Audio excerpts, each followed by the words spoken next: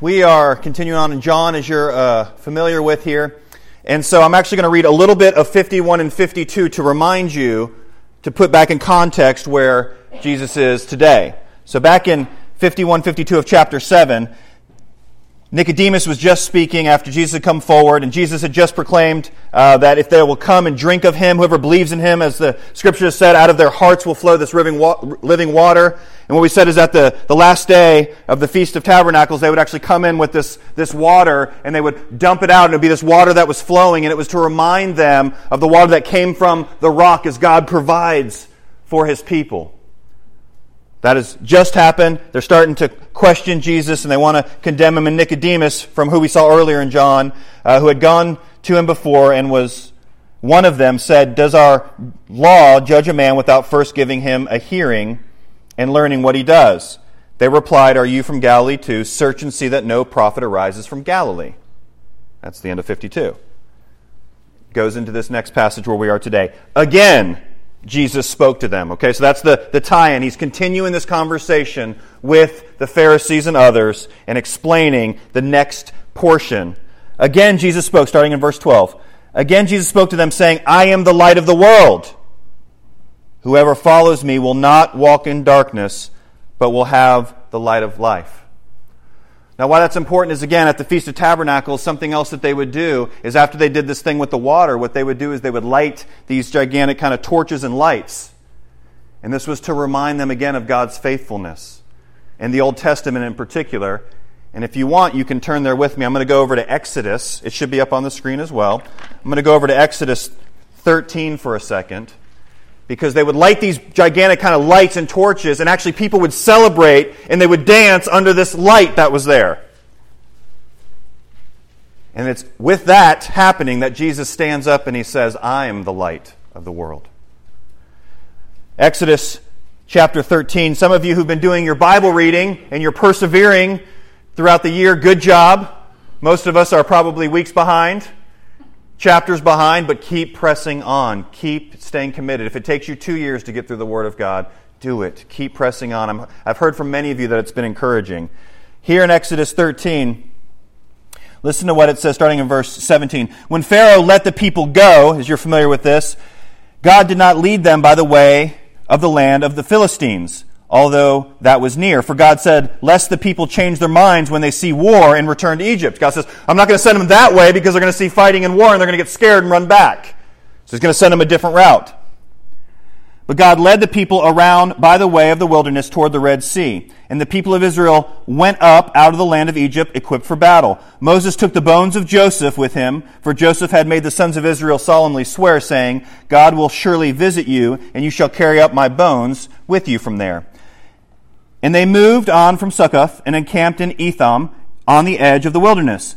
And the Lord went before them, and the Lord went before them by day in a pillar of cloud to lead them along the way, and by night in a pillar of fire to give them light, that they might travel by day and by night. The pillar of cloud by day and the pillar of fire by night did not depart from before the people. Part of what they were celebrating at the Feast of Tabernacles was that God was leading them, guiding him through this light. And again, that's where Jesus says, I am the light of the world. Over in chapter 14, again, this pillar comes up again. I want to read this to you because there's two main things that I think it's saying. Chapter 14, verse 19, the angel of the Lord who was going before the host of Israel moved and went behind them, and the pillar of the cloud moved from before them and stood behind them. Do you know why it did that? It was to protect them. If you read through the story, it was to protect them because they had come up to the sea and then Pharaoh and them were coming from behind. The two things that we see that God was doing with this pillar is He was leading His people and He was protecting His people. Go back over to John. Again, verse 12.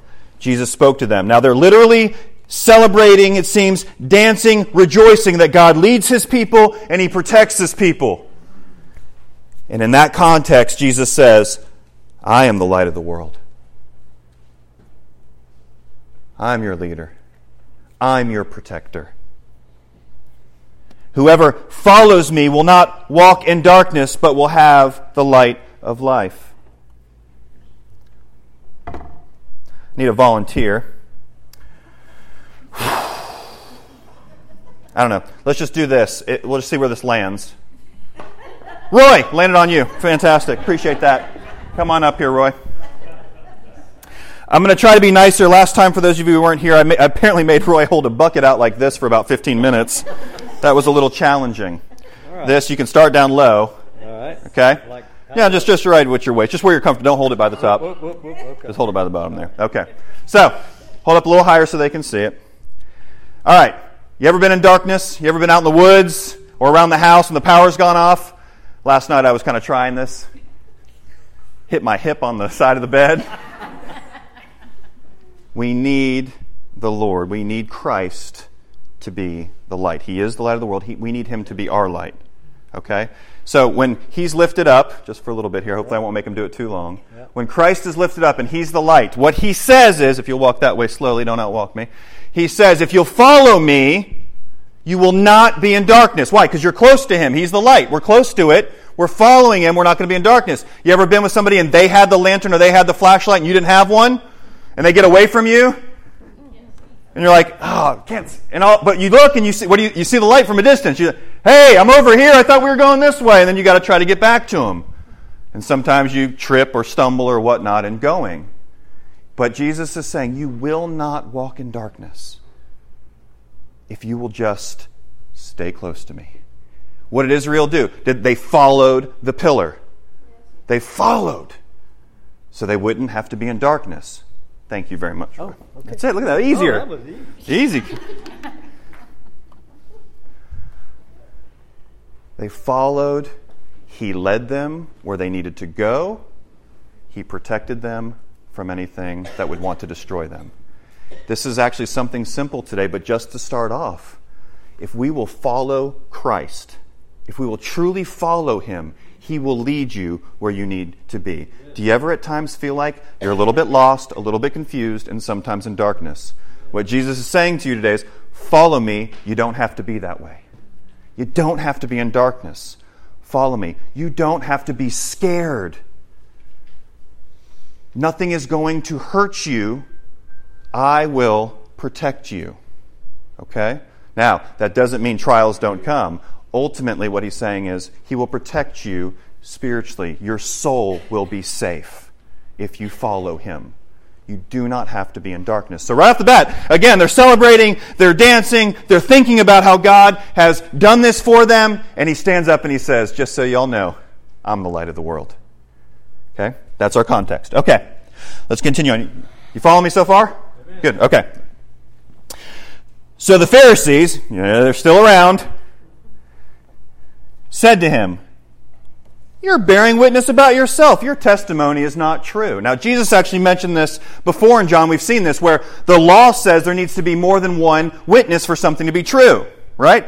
You don't want, and right now we live in a day and age where it's actually becoming okay to just accuse somebody one-on-one and we'll just say, okay, yep, guilty, depending on the person who's doing the accusing.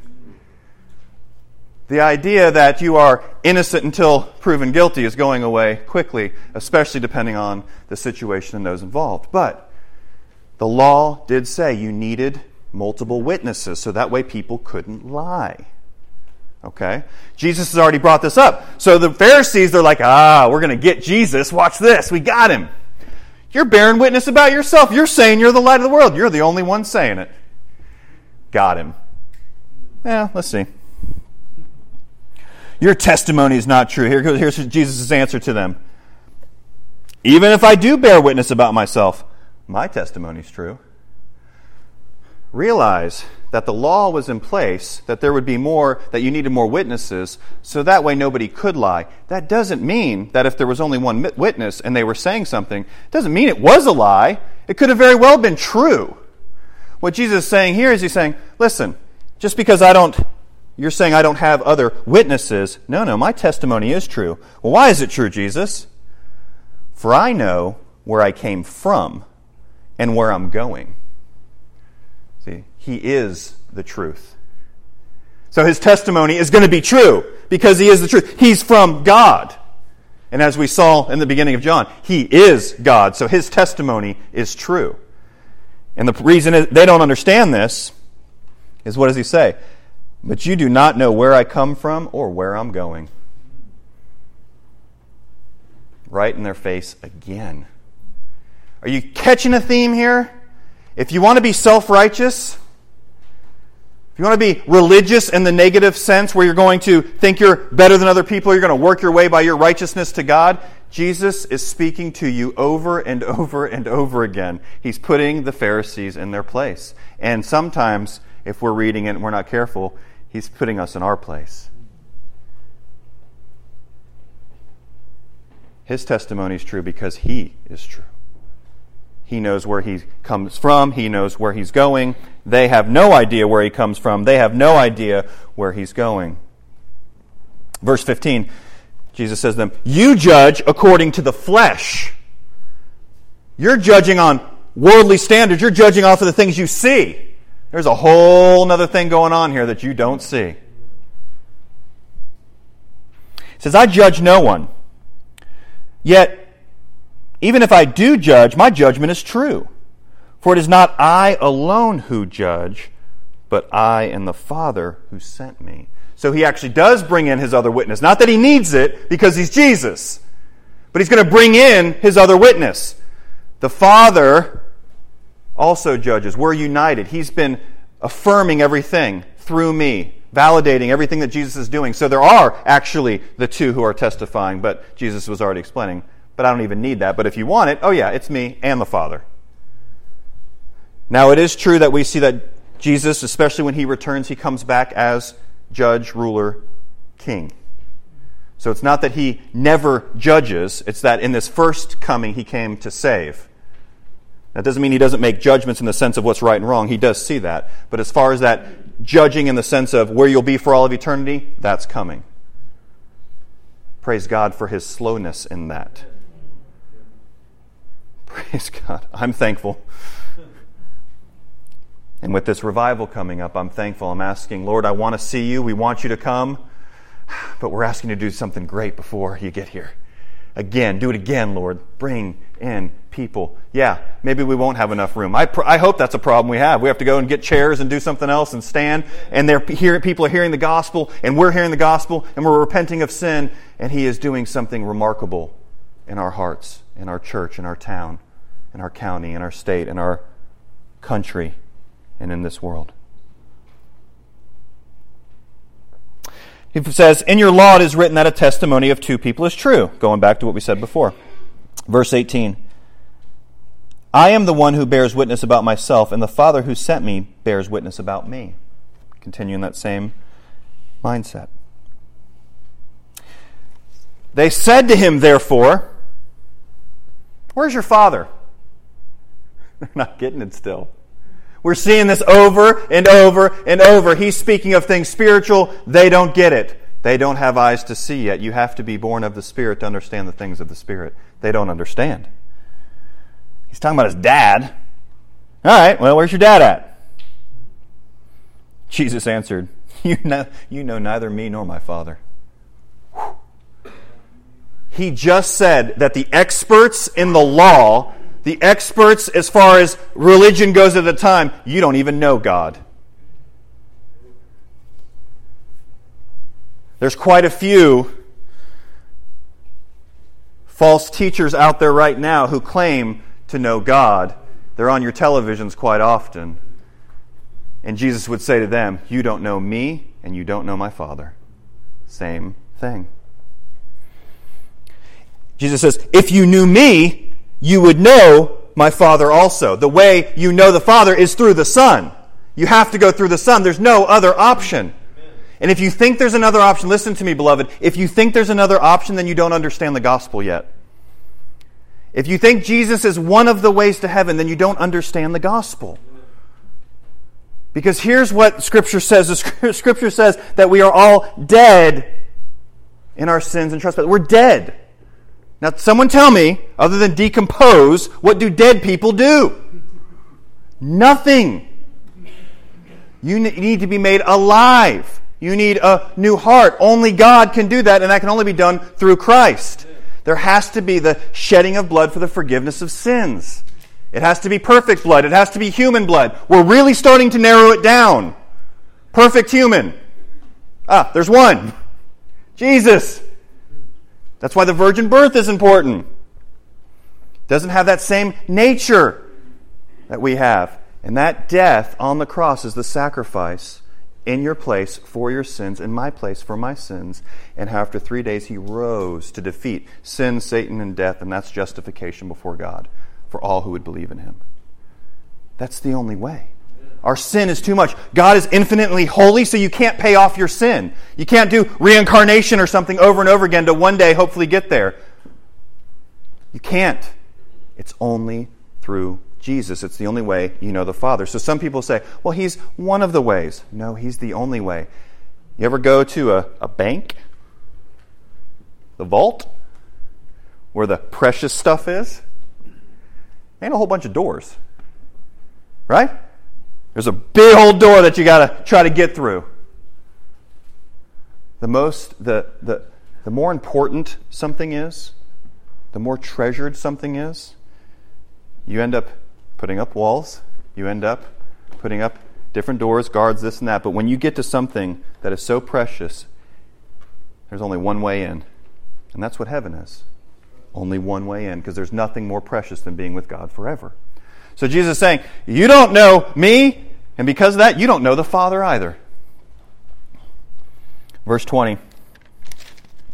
These words he spoke in the treasury, part of the temple, as he was teaching in the temple, but no one arrested him. Why did nobody arrest him?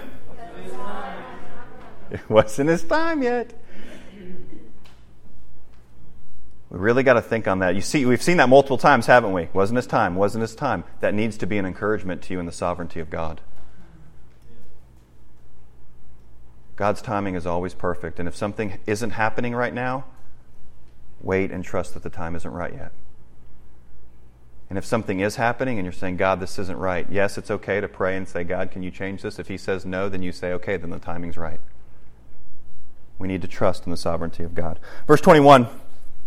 So he said to them again, continuing this dialogue, I'm going away. And you will seek me, and you will die in your sin. Where is he going away? He's talking about his death. Going to be resurrected, and then he's going to go to the right hand of the Father. That's what he's talking about. I'm going to the right hand of the Father. You will seek me. I don't know if it's as much as they're going to seek Jesus as they're going to keep seeking the Messiah, the promised one, because they clearly don't think it's him. You're going to keep seeking. And because you don't believe, because of your unbelief, your sin, singular there, your sin of unbelief, you're going to die in your sin. Because you will not believe. Where I am going, you cannot come. They cannot go there because of their unbelief. Any other sins that you're thinking through that you may have in your life that you've done, past, present, or future, those can be forgiven. What will not be forgiven is unbelief. That's the one. It will not be forgiven. So the Jews said to him, you're thinking, will he kill himself? Wondering how much here was also, kind of pushing back on Jesus, making fun, mocking a little bit. Are they just really just that far? They just don't get it. Will he kill himself since he says, where I am going, you cannot come? He said to them, you are from below, I am from above. Look at the way he does this. You're below, I'm above. You're of this world, I'm not of this world. Showing the difference between the religious teachers of the day and the true teacher, Jesus. I told you, he says it again here, that you would die in your sins, for unless you believe that I am He, you will die in your sins. Multiple sins all come out of the sin of unbelief. And he says to him here, unless you believe that I am He. What is he talking about? What do you mean He?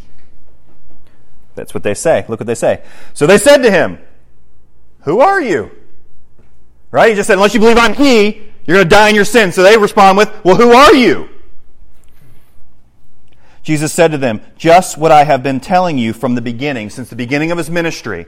So here's what I did last night. This was so fun. This is before I banged my hip on the bed.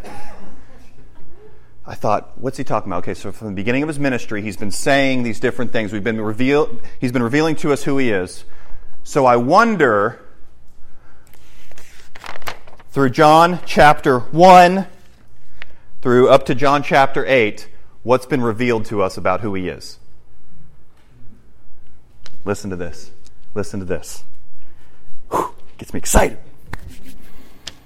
We have seen, and I probably missed some, but we have seen. He's the light of the world. He's the giver of living water. He's the thirst quencher. He's the one that no one else can speak like. He's the prophet greater than Moses. He's the Christ. He's the Messiah. He's the offspring of David, the Lamb of God. He's the one they can't arrest. Shoot, he's the one they can't even touch. He's the feeder of the multitudes. He's the teacher, rabbi. He's the one who has the words of eternal life. He is the Word. He's the Son of Man, mentioned from Daniel 7. He's the one whose blood you must drink and flesh you must eat. He's the bread of life. He's the truth talker. He's the water walker. The Spirit's supplier. He's the just judge. He's the Son of God. He's the Lamb of God. He's the one from God. He's the one who heals. He's the one who made everything. He's the one from the beginning. He's the one who became flesh. He's the bridegroom. He's the wine maker. He's the sin taker. He's the giver of life. He's the one who's full of grace and truth. He's the one who loses none. And he's Jesus, God's Holy One. Amen. In 8 chapters. And they're saying, who are you? Who are you?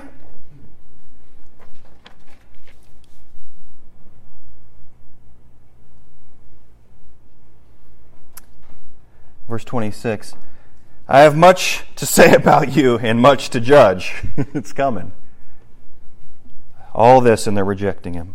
All this. And think of how much more Scripture says about him, and our world is rejecting him. Maybe you have been rejecting him. I have much more to say about you, and much to judge, but he who sent me is true, and I declare to the world that I have heard from him. Verse 27 is sad. They did not understand that he had been speaking to them about the Father. I don't see it. Oh God, that they might see it. God, that we might see it. Verse 28, so Jesus said to them, when you have lifted up the Son of Man, where he's referring to himself again, from Daniel 7, when you have lifted up the Son of Man, then you will know that I am he. That's an interesting statement. What does it mean for him to be lifted up? Crucified on the cross. Matthew 27:54. Listen to this. This is right after the death of Jesus. Listen to what this says in Scripture. And behold, the curtain of the temple was torn in two from top to bottom, and the earth shook, and the rocks were split. The tombs also were opened, and many bodies of the saints who had fallen asleep were raised. And coming out of the tombs after his resurrection, they went into the holy city and appeared to many. Listen to this. When the centurion and those who were with him, keeping watch over Jesus, saw the earthquake and what took place, they were filled with awe and said, truly this was the Son of God. When all that happened, they said, it is he, the Son of God. When he is lifted up, you will see that I am he. And look at this. And what I do, and that I do nothing on my own authority, but speak just as the Father taught me. Again, showing his consistency with the Father. Last 2 verses here. And he who sent me is with me. He has not left me alone. Look at this. For I always do the things that are pleasing to him. Did you hear that? Everything Jesus does is pleasing to the Father. There might be some things that we're doing, brothers and sisters, that aren't sins. But don't we want to get to a place where we could say, man, everything I'm doing I think is pleasing to the Father? Are we ever going to actually get there in this life? No. But by the power of the Holy Spirit, we can keep getting closer and keep getting closer and keep getting closer. Last verse, which is beautiful. Pharisees, religious people are not believing. Verse 30, as he was saying these things, many believed in him. Praise God. What I hope that you'll take away today is, number one, if you will follow Christ, if you will follow the light, you will not walk in darkness. You do not have to walk in darkness. If you're a believer and you haven't been following, you're not obeying His Word, and that light is kind of feeling like it's getting far away from you, the beautiful thing is it's still there. Run to it. Run to Him.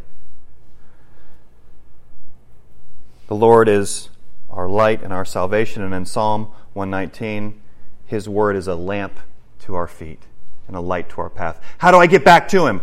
Get in the Word and run after Him. When Scripture tells you to do something, do it. When Scripture tells you don't do something, don't do it. Run to Him. I pray that you'll follow Him.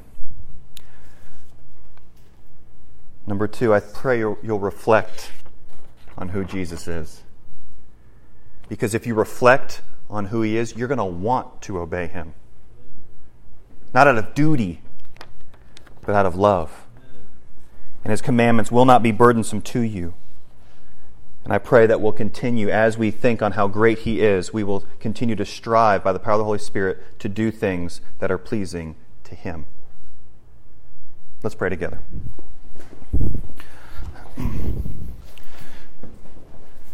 Father, we are thankful for this time together. We are thankful for Your Word. We're thankful, Holy Spirit, for answering our prayers to show us these things in Scripture. I pray for my brothers and sisters here. I pray that all of us, we would reflect on just how great Jesus is. All that we see that He is, Lord, and in that we would respond in awe and wonder, and we would desire to do what pleases You.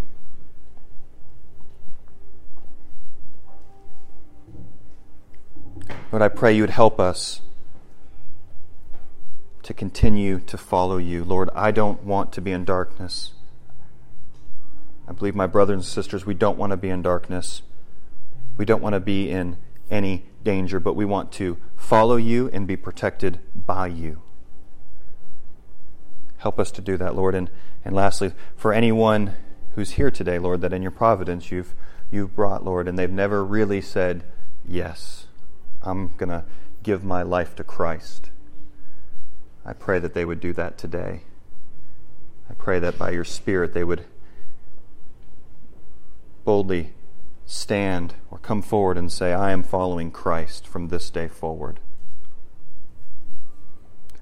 Lord, as we have this time, I pray that if anyone needs special prayer from me, Lord, that I could pray with them to be an encouragement to them. Pray they would come down. If anyone wants to use the altar area, they can do that as well, Lord. Continue to work in our hearts in great ways. We love You in Jesus' name. Amen.